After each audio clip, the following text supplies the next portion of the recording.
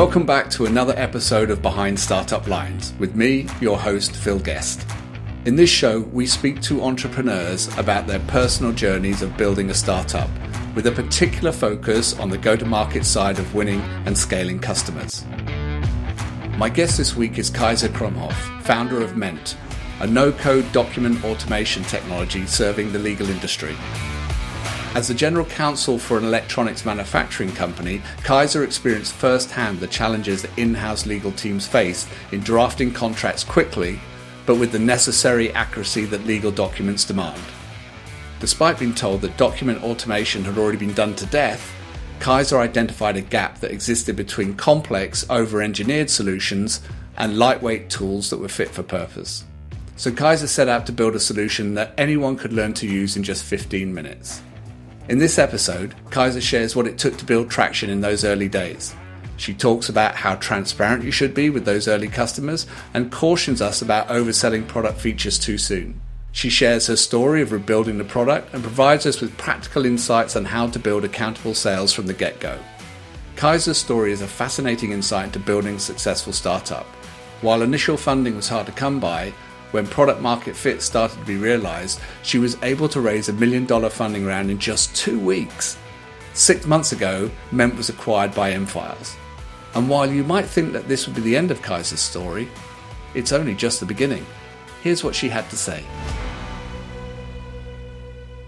Kaisa, it's great to see you again. It's been such a long time since we last spoke, and it's lovely to see you. And since we met, you've had a big success with your business.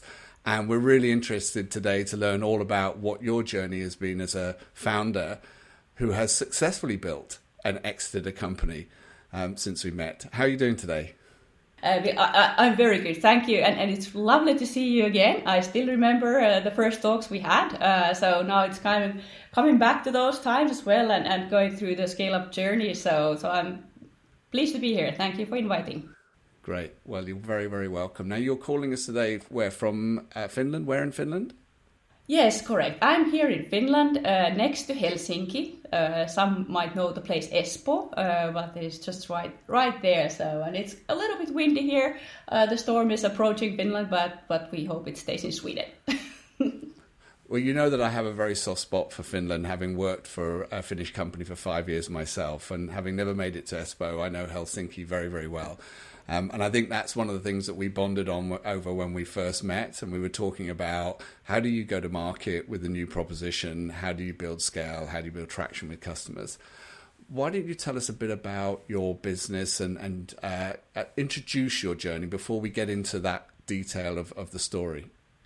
Yes, I studied law and became a corporate lawyer. Over the years, I worked my way up to become a general counsel in an electronics manufacturing company, and I lived 12 years in Switzerland.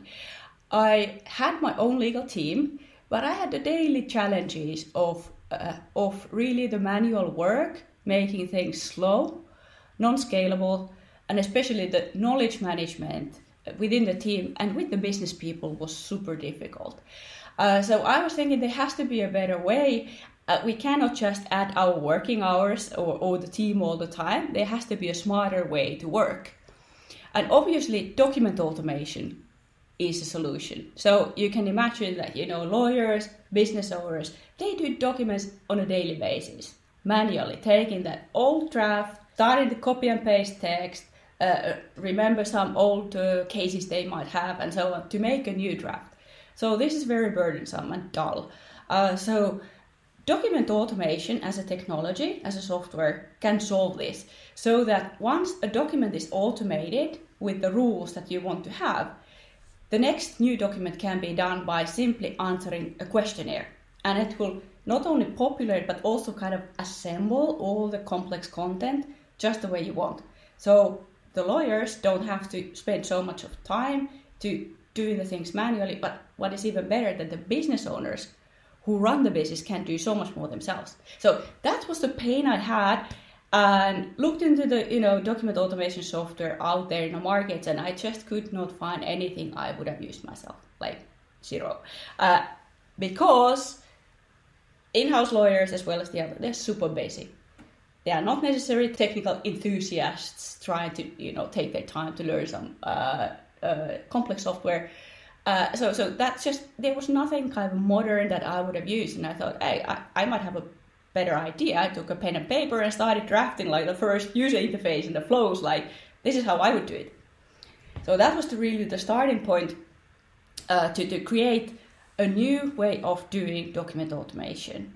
And that's really the starting point. And then fast forward in 7 years, Ment is the leading technology, I would say, in the no-code document automation.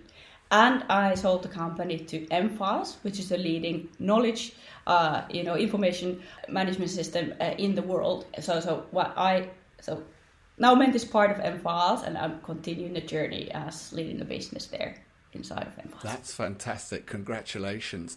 And when you describe the no-code solution, is that an AI-related product, or did it have AI back in the day? Because you said this was 7 years, the journey. Yes. Well, back in the days, there was a hype of AI going on. There was a blockchain hype and so on. And when people asked, what are you doing? I said, document automation. It was like, okay, yeah. People considered it a bit old-fashioned and even saying that, don't you think it's already been solved, the problem? I said, no. No, I did not have AI in the beginning. It was very rule-based for the reason that my domain knowledge as a lawyer, you want results today. If you implement it today, you want the results. With the AI, right. It's rarely possible. So there is a law, teaching curve, whatever, and you still cannot be sure what's the outcome. So if you have rule-based, like your company rules, if you're having this size of a customer, these things apply, and then this and this and this, and that, so on and so on. It's always 100% right, fast to implement, no worries of the AI proposing you something that you actually didn't want to have. But the idea has always been to do the rule-based first and then sprinkle the AI on the top, because we have so much now more possibilities also with the existing technologies out there. Right, so you're now incorporating AI into the product, but really it was a rules-based solution to start with. Because of the requirements for legal accuracy and what have you. And of course, we knew that in the early stages and even now, AI is prone to hallucinations, and it's got to be accurate, because we're talking about legal contracts here, aren't we? Yes, exactly. So the dot really matters, where it is here or there. Yeah. And so absolutely. So AI is wonderful. It's really now already changing the industry. However, there's the certain accuracy needs that are still there. So I think AI and generative AI and all the chat GTP possibilities of adding that into your product, it's really good, but you still have, the lawyers need to be precise when generating new documents. So how did you deal with that challenge? You said that people were saying, Kaisa, this is like already been done. Yeah. Why do we need another one of these? Come on, build something new. Yes. How did you deal with that? That's a good question, because when we started, we really thought that, okay, there's two categories of markets, pretty much. There's the in-house legal, which is any corporation, and then you have the law firms. And somehow I thought that, hey, law firms probably have this figured out. They probably have it implemented for years ago. Turns out they haven't. Or if they have something, the usage may not be that high as it may look like. So definitely there was much more market out there than looked like. And it became very clear from the beginning, the assumption of like, if I'm thinking that the market is lacking a modern no-code solution that is truly easy to implement, I cannot be the only one thinking about this. And that really kind of brought us further. But of course, if you go into the company who has already some incumbent product in use, that they have used for years and so on, they can think that, okay, why should I change and so on. So that's also when we talk about now the sales and focusing and positioning, that becomes very important to position yourself right in the right phase of the journey. Well, I was going to ask you what advice you would give other founders, because I'm experienced this myself as I look to develop my first product, and you think you find an area perhaps that isn't addressed, and then suddenly you stumble across this whole industry that you didn't even know to look for, how they entitle it. and you go, oh, hang on a minute, there's already 101 solution to this space. So what's your advice to someone that has told that or stumbles across a ready-made market and you think it's kind of already done? If there was a simple solution in a way, then everybody would be doing it. But I can tell how I approached it. So first of all, I knew the domain of the actual work of the in-house legal very well. That was the starting point. I knew that what I would like to find. Then it narrows it, the market research quite nicely, because if you have a clear idea, this is what I'd like to do, then you start approaching and kind of doing the research on those ones. It can, and it always does lead into, okay, there's that and that, because you can, like document automation, you can approach it from so many different ways. You can come from the procurement, you can come from the, mass generation, like mail merge, you name it, marketing automation. Yes, it's a big umbrella if we talk about document automation, for example. Going into that, doing the market research and thinking what I would do with the product, I realized pretty quickly that either products out there are very, very powerful, but very difficult to use. Right. Or they are very easy to use, but they don't have the power to do the logic and the complexity that the other ones. So I realized that there's either or, and there was nothing in the middle that would combine the power to the ease of use. And that's really the design and all of that what we started to go for, to combine the best of the both worlds and position it right to the right size of the companies, the right size of a kind of a businesses, and go from there. And then testing it, because nobody knows. You just have to go there. You can't plan for 3 years and then realize that this was one. Just like go out there, talk with the people, go to the potential customers, show what you have, even if it's not, perfect yet, and gather the inputs. And slowly you will kind of get into there. What is the sweet spot? So you had seen a gap in the market. You had researched it, because it sounds like you went out and you asked people, hey, is this something that you have a problem with, or could this be done in a better way? You talked to your potential customers, and that validated that there was a gap. I mean, how many did you need to talk to before you went, okay, yeah, we got a business here, let's build this?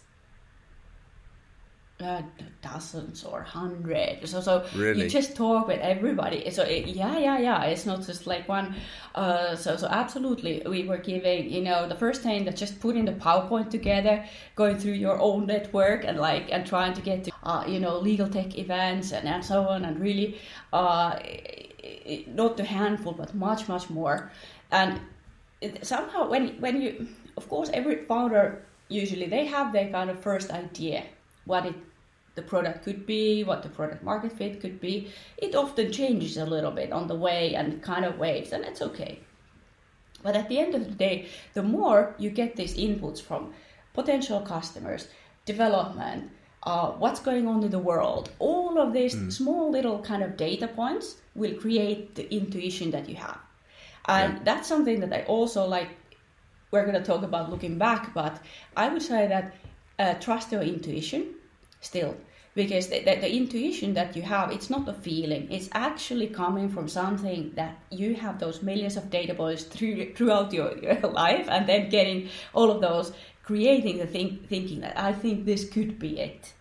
But if it was so simple again, I mean, everybody would be successful entrepreneurs. So it's not only that, it's also about timing. Yeah, you can't be too early, you can't be too late, and a bit of luck as well. Yeah, that timing question, of course, is this. It often takes us a lot longer to discover that. But what I'm hearing, talking to many founders, is that you amass this knowledge and this awareness of the problem that you're solving, either by identifying who's doing it okay or who's doing it well and who's doing it differently, and the market, where it's heading. And you sort of piece this together like a really complex jigsaw puzzle that you probably don't realize you've got a picture forming until you've got quite a lot of it stuck together. And then at some point, do you step back and look at it and go, oh, yeah, you know what? I recognize that picture. It kind of looks like a business that's coming together. that's how it feels to me. Would you agree with that? 100%. It's exactly, but I would add that it's a 3D puzzle because of time element. Right. More complexity. Yes. Right. Yes. Because when you start, before you have the MVP built, before you have tested it, start to do the real product, the world is changing all the time. Right. So it's not only that. So absolutely, and that's the fascinating part. I would say. I just love it, and being in the details, but seeing how the big picture moves and living with it. Yeah, and it's that ability to, I guess, zoom out every now and then just to look at the bigger picture, because we get quite focused, don't we, on what we've got to fix today or the part that we've got to design today. Yes. Or the conversation we're having. That's great. So you built the prototype. You've talked to a lot of customers. Who were the first ones? Who bought into this early doors, and what was it like convincing them to buy your brand new product in a world where everyone thought this already existed? Yes. Well, we did the kind of normal, very common journey, that making of an MVP. So not the maximum viable product, but the minimum viable product. That's also a hard lesson, kind of to strip it down, because you have limited resources. You really have to do the one thing. So that's what we did. We went out with that one and showed it to the potential customers. And then you just, what we did is that we went to those potential customers. We went to the legal tech events. We, participated different events and as everything that is out there. And if I think of the very, very, very first paying customer, because we had, of course, like trial customers in the beginning as well, but then like everybody should have start people using it, and then the paying customer. This was really this was a law firm that was tech savvy, meaning that they had been looking into the technologies for years already and had some technologies in use. And even if we had the MVP, they saw something special about it, which was the easiness of the use and the implementation, the fastness of implementation. So they were the first paying customers. Then there were 1, 2, 3, and it starts to go. And that was a bit to if I look back, that coming from the in-house world, I thought like, okay, in-house is the market because I know the best. Turns out that we got so much inbound requests from law firms, which I thought that had already somehow solved it. Little did I know. But it was really 50-50 coming from law firms and in-house. What I learned is that the in-house, they have a problem, they see a solution, and they implement it. It's much easier, the process. The law firms have a lot of other things to consider as well. How does it impact their business model? How is it, who's going to implement it? Because you have fee earners, you have like the other people, all of those. But we still today, actually, we have 50-50 of the in-house and the law firms still going forward. So some of the investors and so were thinking, why don't you focus in one? And I said, I think we still can actually do this, because we had very, very neatly defined capabilities in the product that actually serves the both. So you served two different markets as you went. And what was the initial product then? What was the one thing that you thought, if we start with this is a kind of a real specific problem? Because I've heard this from many successful entrepreneurs, that sometimes they build big complex products, but it's the one thing, one part of it that really drives the success of the business, because that's the missing ingredient. Yes. Was that the case with Ment when you started? Well, yes, it has been very clear from the beginning, and it still is what sets us apart. And that is that how we allow our users to automate the template. How easy we have been able to do a thing that usually requires coding skills. So when we built the first product, I didn't even know about the word no code. Right. We just made a product. And now the last years, the word no code has become a very known term, and that's really what we are. So I would say that if you think about document automation, the difficult part has always been how to build the automation. Once you are in the generation phase, that you just generate documents, that's kind of similar in every solution. You just, click through the answers, get the document ready. But how to get there is painful unless you have a product that anybody can learn in 15 minutes, like we say, is possible with our product. And that required, and maybe it was even possible because of me lacking completely the technical background. So so sometimes I've been asking, so how can you be a lawyer without any technical background? Funding a technology company and growing it, and even then selling it and continuing a technology company without any technology background. For me, that was never an issue. I never thought about it as special because I had the problem. So right. I have a problem. I have a vision. How to do it, and I was thinking like a lawyer. This is how we look at the paper. This is how we work. Who cares about the coding? Who cares about whatever? This is how I would do it, and then transferring that dream into technology. And of course, for that part, I did not do it. We have an amazing team. We were lucky enough to find the best CTO in the world, who is still with us, Alex Lukianov. He said, "Kaisa, tell me your dream, and I will build it," and he did. And of course, now we have a bigger development team and the whole team, which is just brilliant. So it's not a one-woman show. Yeah, that's the key here, isn't it? Think about the problem, think about the one that's customers. Because I could imagine that in the early days, going to talk to law firms about a no-code product would have just blown their minds, because it's not a thing they understand, have any interest in. What they want is they want the problem solved. How do I become more efficient? How can I actually get this job done quickly, effectively, accurately? And they don't give a damn about the technology. Yes, until they see the price tag as well and see that, okay, that's the price, and it takes us half a year to a year to kind of implement. So what are we actually doing? So that's my opportunity, obviously. Right. But yeah, that's really the case. And if I look at our current customers, there's also the document automation has always, if I think about the law firms, it has been the basic. I think about it like as a back office. You have to have your back office done digitally, smoothly, scalably, in order to scale your front of the service delivery part.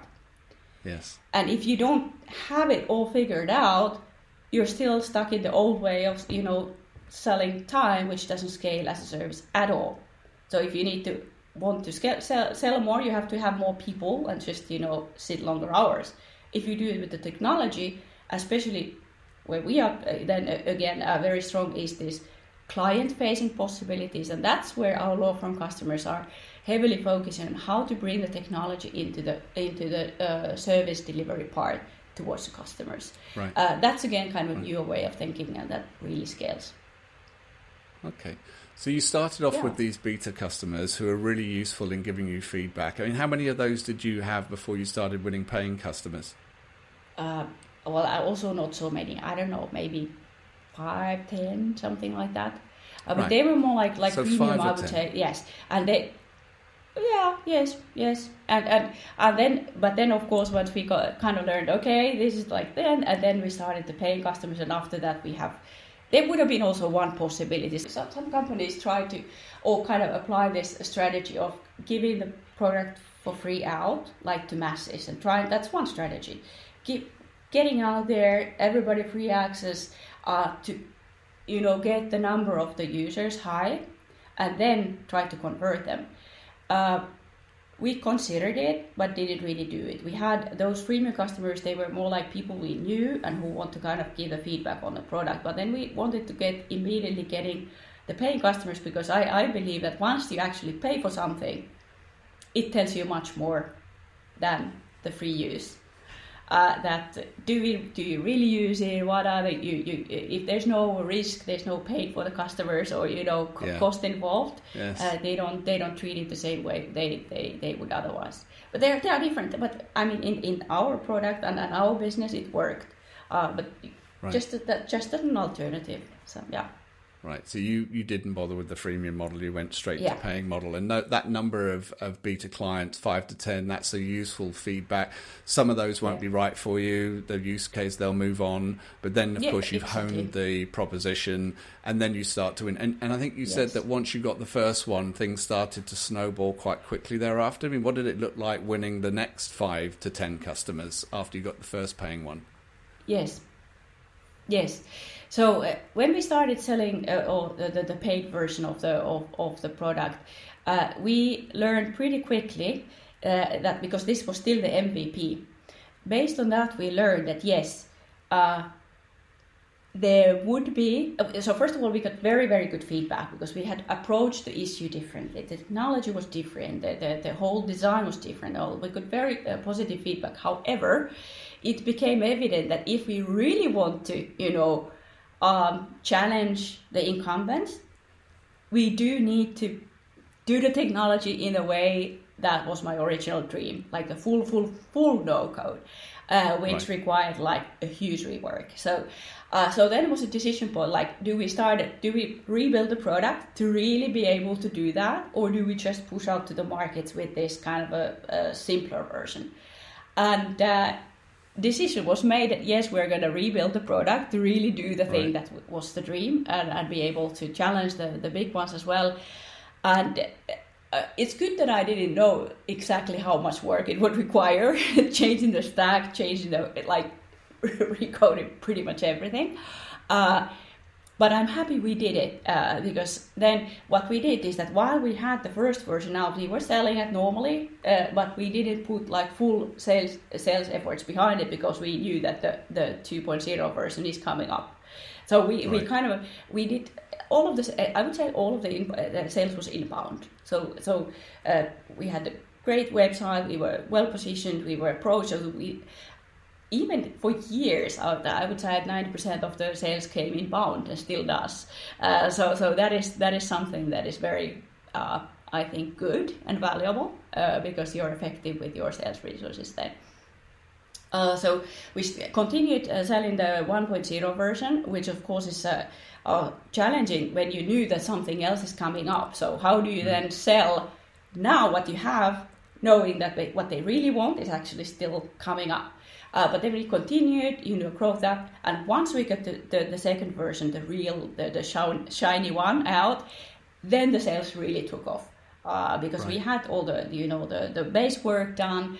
We knew what to exactly address, and even if it's never-ending story with the product development, product is never ready.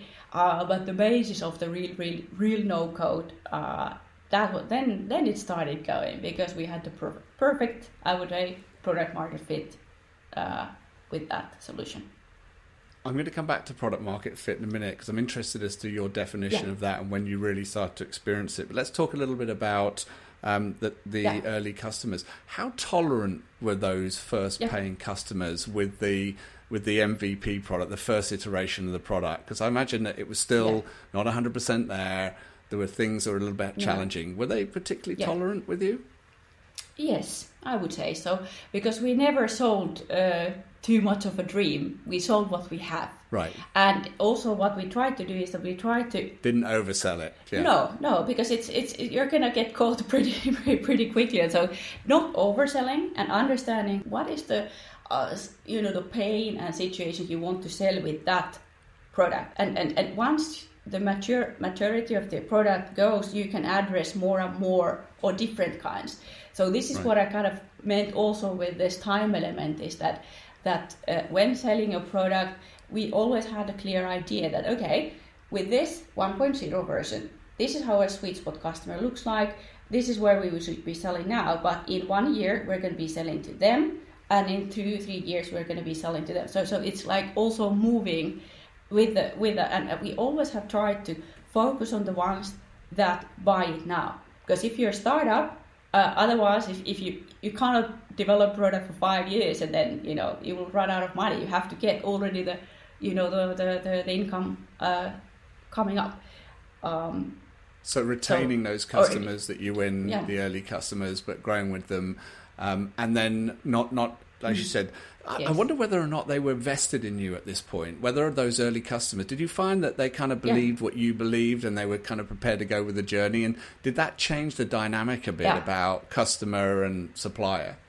Yeah, I would say yes. They were customers who were very committed. In preparation for this talk, you said I should think about one of the biggest wins and so on, the successes.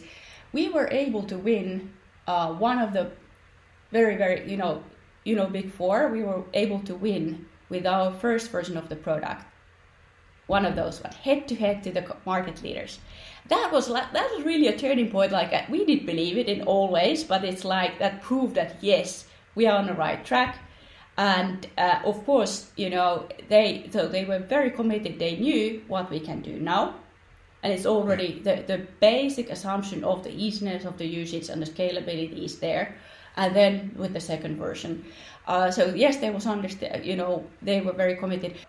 Some customers also of course, and some which were smaller ones who did not have so much maybe involvement from their side, that they didn't have resources set and all of that. Some of them also let's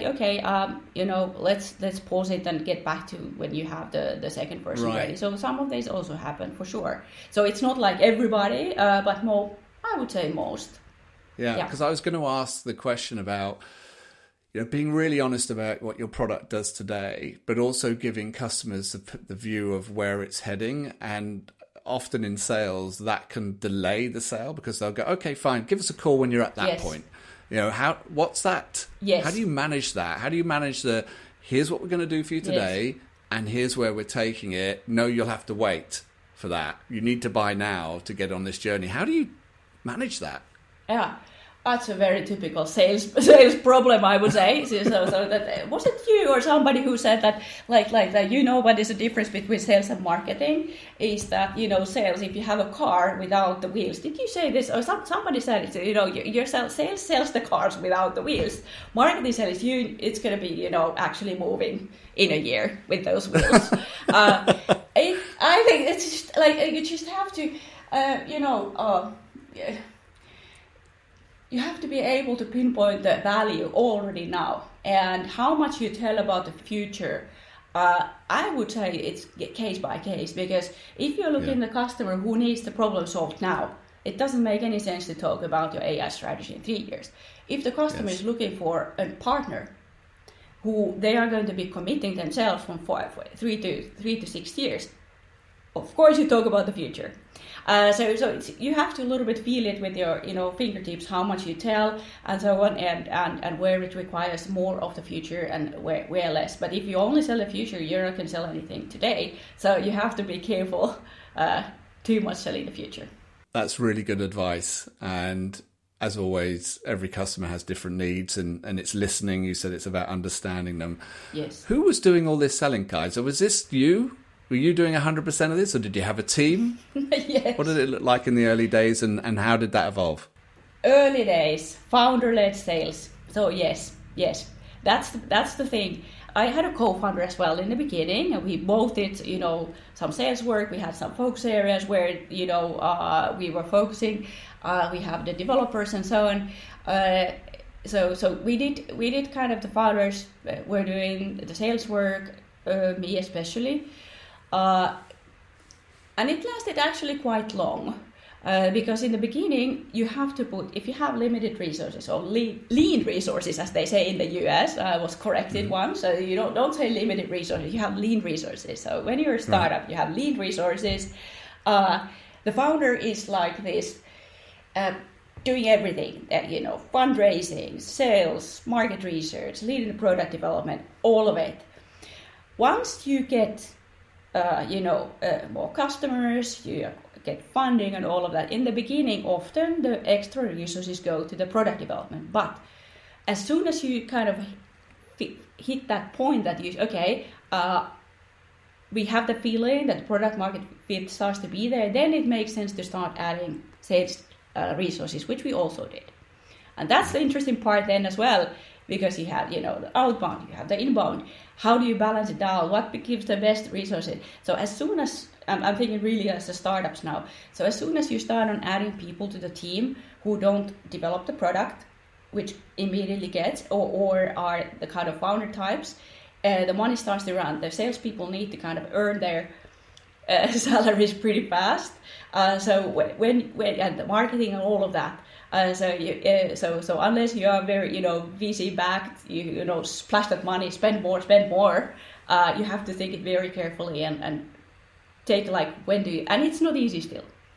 Yeah. Well, those days are long over, aren't they? I mean, we're in the middle of 2023, and the well of plentiful VC money has definitely dried up. So salespeople delivering their worth quickly is going to be key.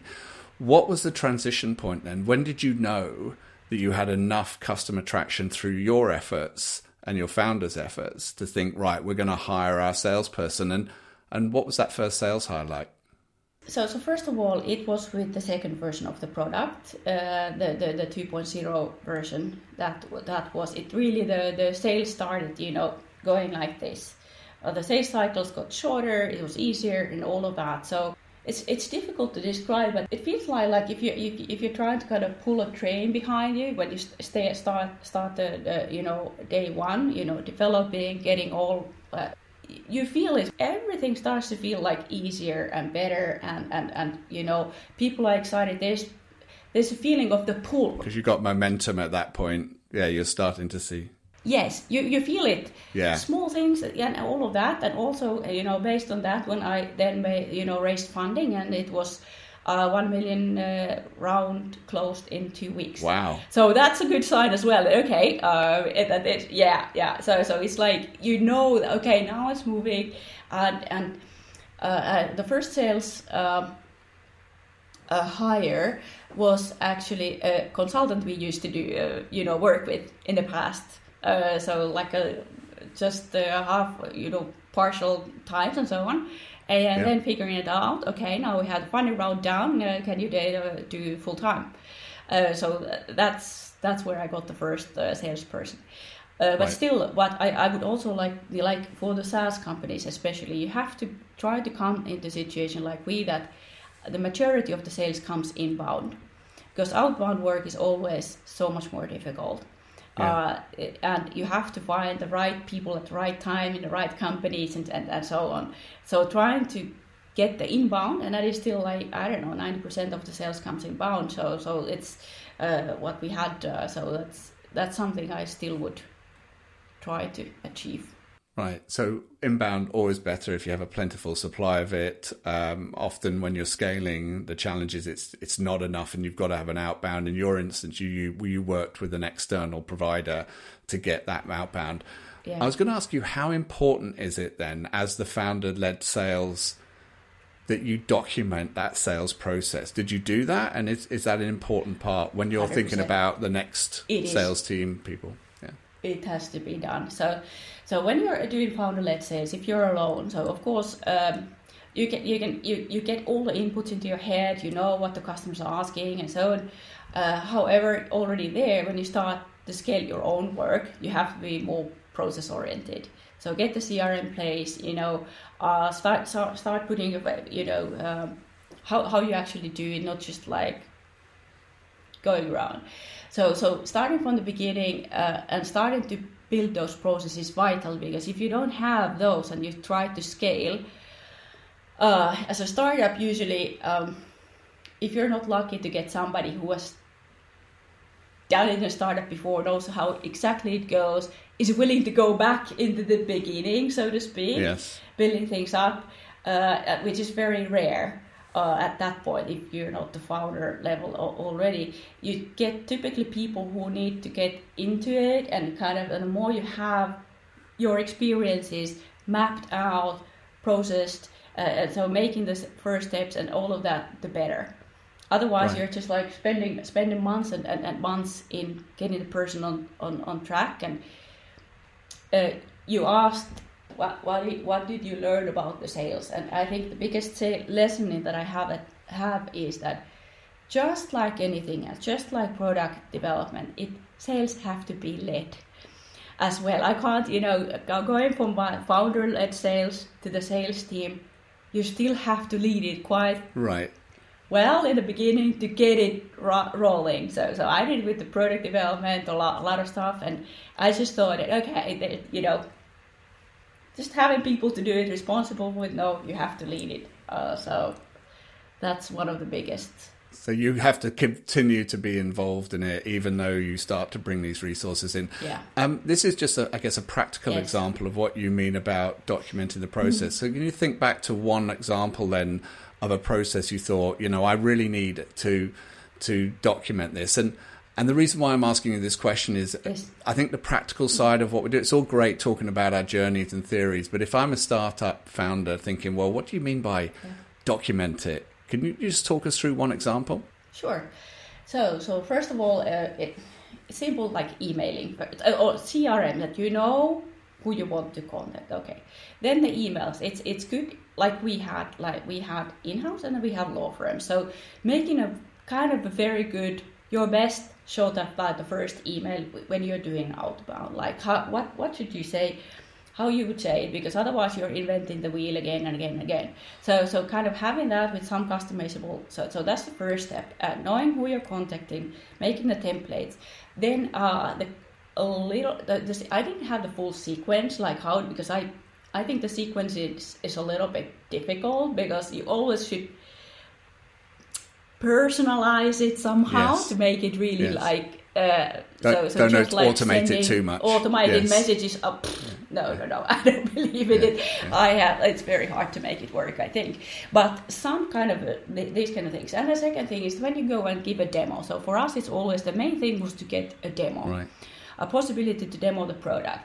I learned by doing how to make the perfect demo, but then how to transfer that knowledge to another person is a challenge. So making kind of at least on the bullet points that this is these are the things that you should always follow, starting from the pain, how the pain looks like, trying to get the customer to understand that yeah, that's exactly what I'm facing, and then look, we have a solution, and this is how it works.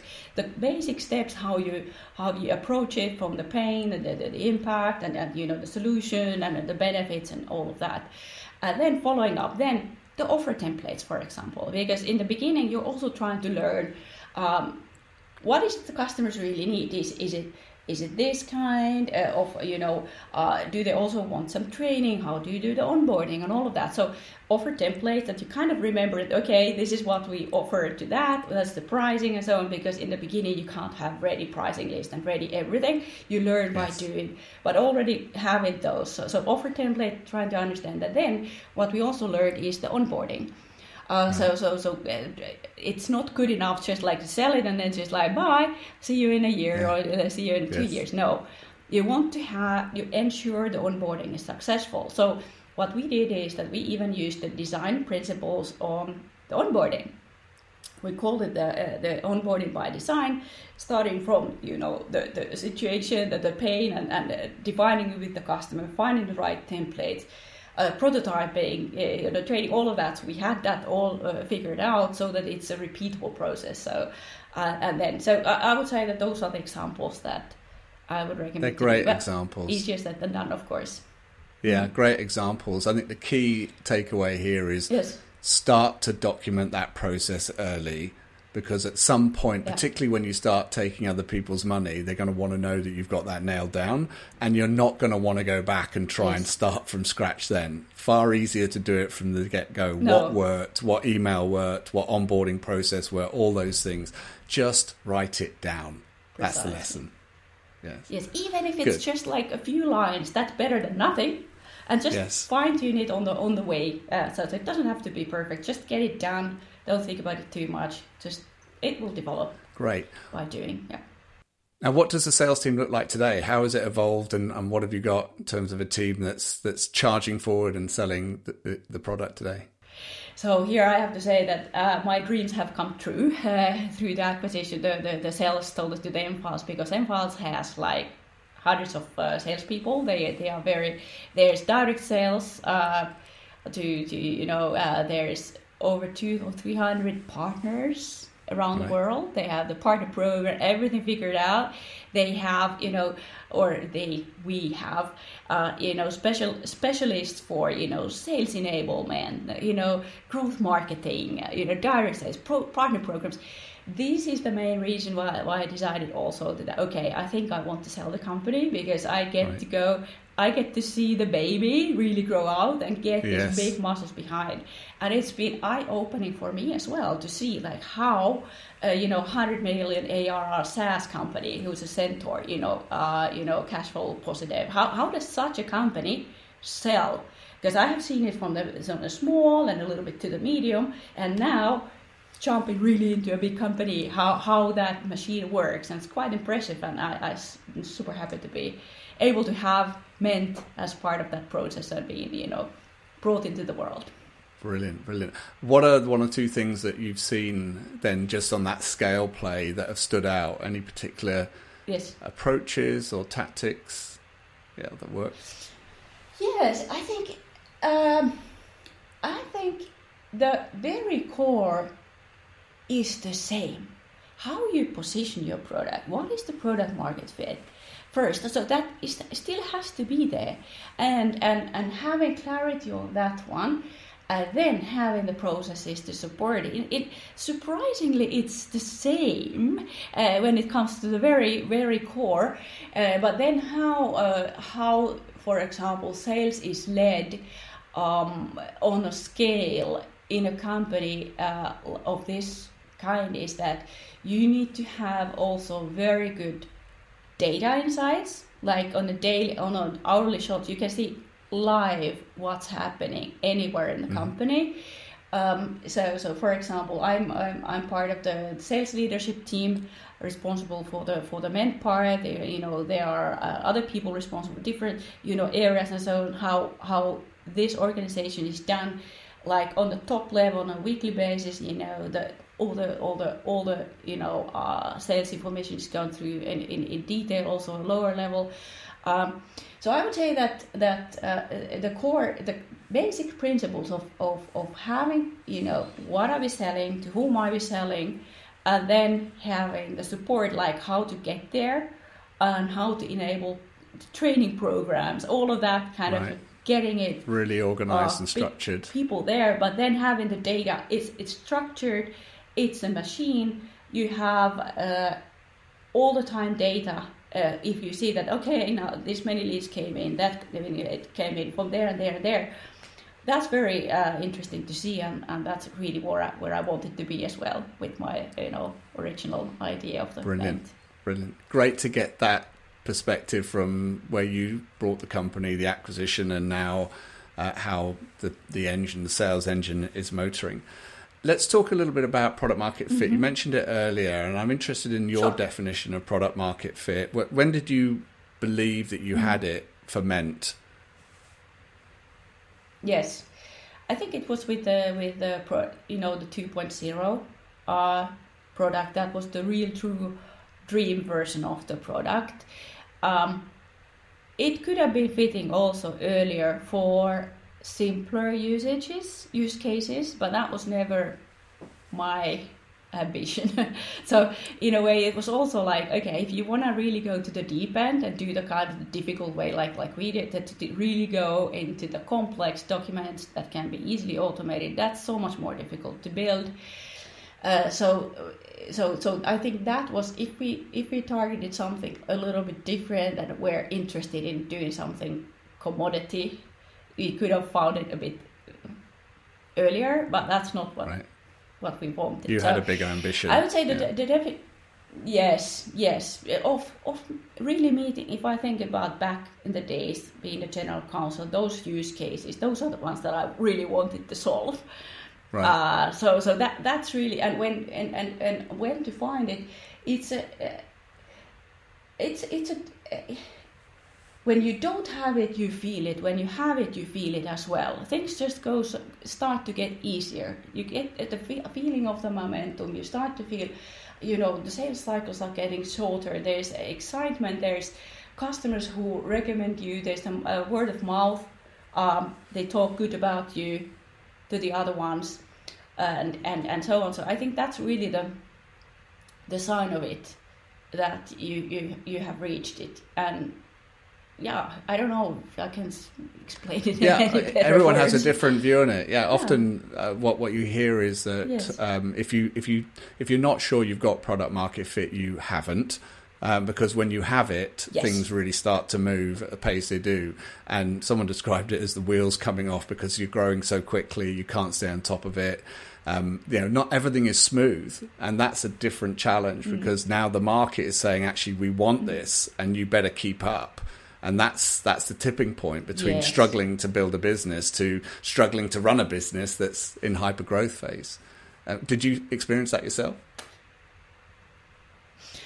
The feeling, yes, but I have to also say that the legal, the hypergrowth, if we compare to, I don't know, Uber or these kind of, DoorDash and these kind of growth numbers are very rare in the legal tech, I would say. So putting that into the right, surroundings, yes, that they, hey, when can you have this? When can you have this? We really want this. There's pressure coming from our customers. When can we have this? So that is true. And yes, we have, 3-figure sales, growth and percentages. And so those are good numbers. So yes, absolutely. But this kind of, I can't, it has to be relative to the industry as well. Yes, yeah. And that's true. But it's the faster growth, I guess, that things are starting to move in the right direction. Yeah, sure. Did you close your Yes, funding before that started to happen? I mean, what was the story on closing the million? And talk us through kind of that crazy 2-week journey. I mean, that just sounds like so easy. Was it? Well, the first round that we made, that was not so easy because we were still with the 1.0 version. So how we started is that we had some angel investors from the very beginning who just said, okay, looks like a great PowerPoint. I know you personally, something that you're going to do. I believe that's going to be a success. So these kind of people, your own of course money and some governmental money in the very beginning. So some angel money and so on. But then the first kind of I would say real angel round, that was not so easy. So that really took time, and also there learning to what kind of people it makes sense to talk, because we also started to get the calls from the venture capitalists quite early. And in the beginning it was flattering, of course, getting wow, people are interested in this. But at the same time, these were the times before quite in the beginning, and everybody were building AI products, and we said no, we are rule based and all of that. They're still interested. It was difficult because when you don't have yet the MRR in the level that would make it much easier, then that was not easy. And then you just have to keep on going. You get setbacks, and you keep on smiling, and you just get up and go to the next one. But at the end of the day, so we got angel investors and kind of professional investors who put money in the first round, but that took much longer. It was not easy. Right. It would be an topic for another podcast for sure. Right. But then once we did the second round, that's when we had the 2.0 starting up. We had great customer names. So we very, very good customer names that we have been able to win. We were proven the growth numbers that we were on the right track. So first of all, a lot of the previous investors invested, which was great. Then we got some of the industry experts who had done exits themselves and knew something about the industry and so on. Pretty much looking like, okay, when I first said, for example, an email, we are able to do this, and then one of the investors said, okay, I don't believe it, but if you can prove it to me, we're in. And I gave the demo in 15 minutes, and they were okay, yeah. So they knew it, they saw it, and these guys see a lot of demos, so they just thought, yes, this is it, we're in. Brilliant. So that story of great that you got the million, but you worked your way up to that. And once you start, another indicator, I guess, of product market fit, because once you go to the investment community with a product that solves a problem that they think is impossible to do, then it draws Yes. people into backing you. That's a great story. How did the acquisition come Yes. about? How did Yes. you? How did that Yeah. really happen? Yes. Well, first of all, I was not planning on selling. So though I was still like full on, we have the funding. We don't, we're not necessarily in the need of further funding. Let's just grow the heck out of this, and Yes. and so on. And I thought that yes, at some point, but I was never kind of working and thinking of I was just working on it. I wanted to and still want to make a change in the way how we lawyers work. We started a call about sales collaboration. So that was the whole start. So yes, M-Files has an amazing portfolio of product and the capabilities. They had some document automation inside of their product, but not as this. So we were thinking, okay, let's collaborate in sales. That was really where we started, and we saw that hey, there's great synergies. We did some of the the API work, a little bit extension there. So that's what it was. Until then, at some point, they said, well, if you're interested in talking, we could be also interested in buying the business. And I was like, I was like a fish out of the water. I was like, oh, okay. Wasn't expecting that. Yes. Let me think about it. Yes. So, and then of course it was a very, very intensive thinking process for me. Like, what do I really, really want? And after very intensive thinking, I realized that I want to continue this. I'm just in a fun part. I want to end working. This is the greatest thing that I can imagine. I mean, even if this is what I choose to do, and I want to do still. I don't want to end working with Ment. At the same time, it was 5,000-6,000 customers that they have around the world, and Right. all that sales. And I was like, oh my gosh, this could be so much easier to and faster to make that giant leap Yes. to become much bigger, so much faster. And really, and that was really the thought that was interesting for me, and when and also the product roadmap, the vision. Where does M-Files see themselves? In 5 years' time, perfect fit with ours. They have big AI capabilities. They have like it was really like match made in heaven, I would say. And still, half a year after the acquisition, I can confirm that yes, Brilliant. this was what Brilliant. I expect and even better. I'm so happy. Great. Yeah. So the honeymoon still continues after the acquisition, which is great to hear. And congratulations to you. Yes, and I mean but I'm also being realistic as well. Like in terms of honeymoon or something like. I think the fact that we really got to know each other before the deal, and I kind of ironing it out of what I want to be, so that is also I think this is just going to continue perfectly. Brilliant. That's fantastic. So quite a journey indeed. But it continues.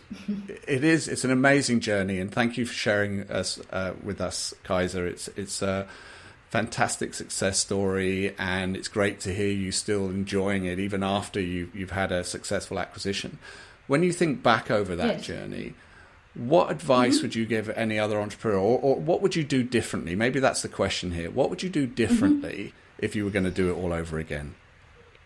This is a good question. What would you do differently? Because everybody's journey is unique, and there's no journey that would be only easy ride. Everybody's gonna have the bumps.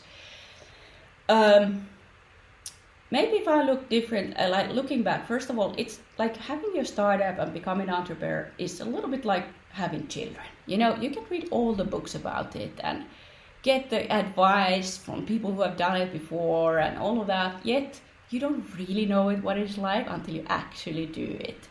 Yes. So that's one thing, and things are so much easier said than done. So there's a lot of these people who think that why don't you do that? Why don't you do that? And it's easy to connect the dots backwards. That of course it Yes. is, but when you're in it, you don't really know what's in front of you, and all the possibilities from complete failure or kind of lessons into something else. It's like you don't know really. I would say that trust your instinct, because you are probably the one that knows your business still the best.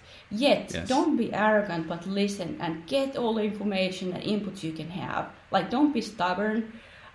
Be flexible in your own thought without losing your own instinct.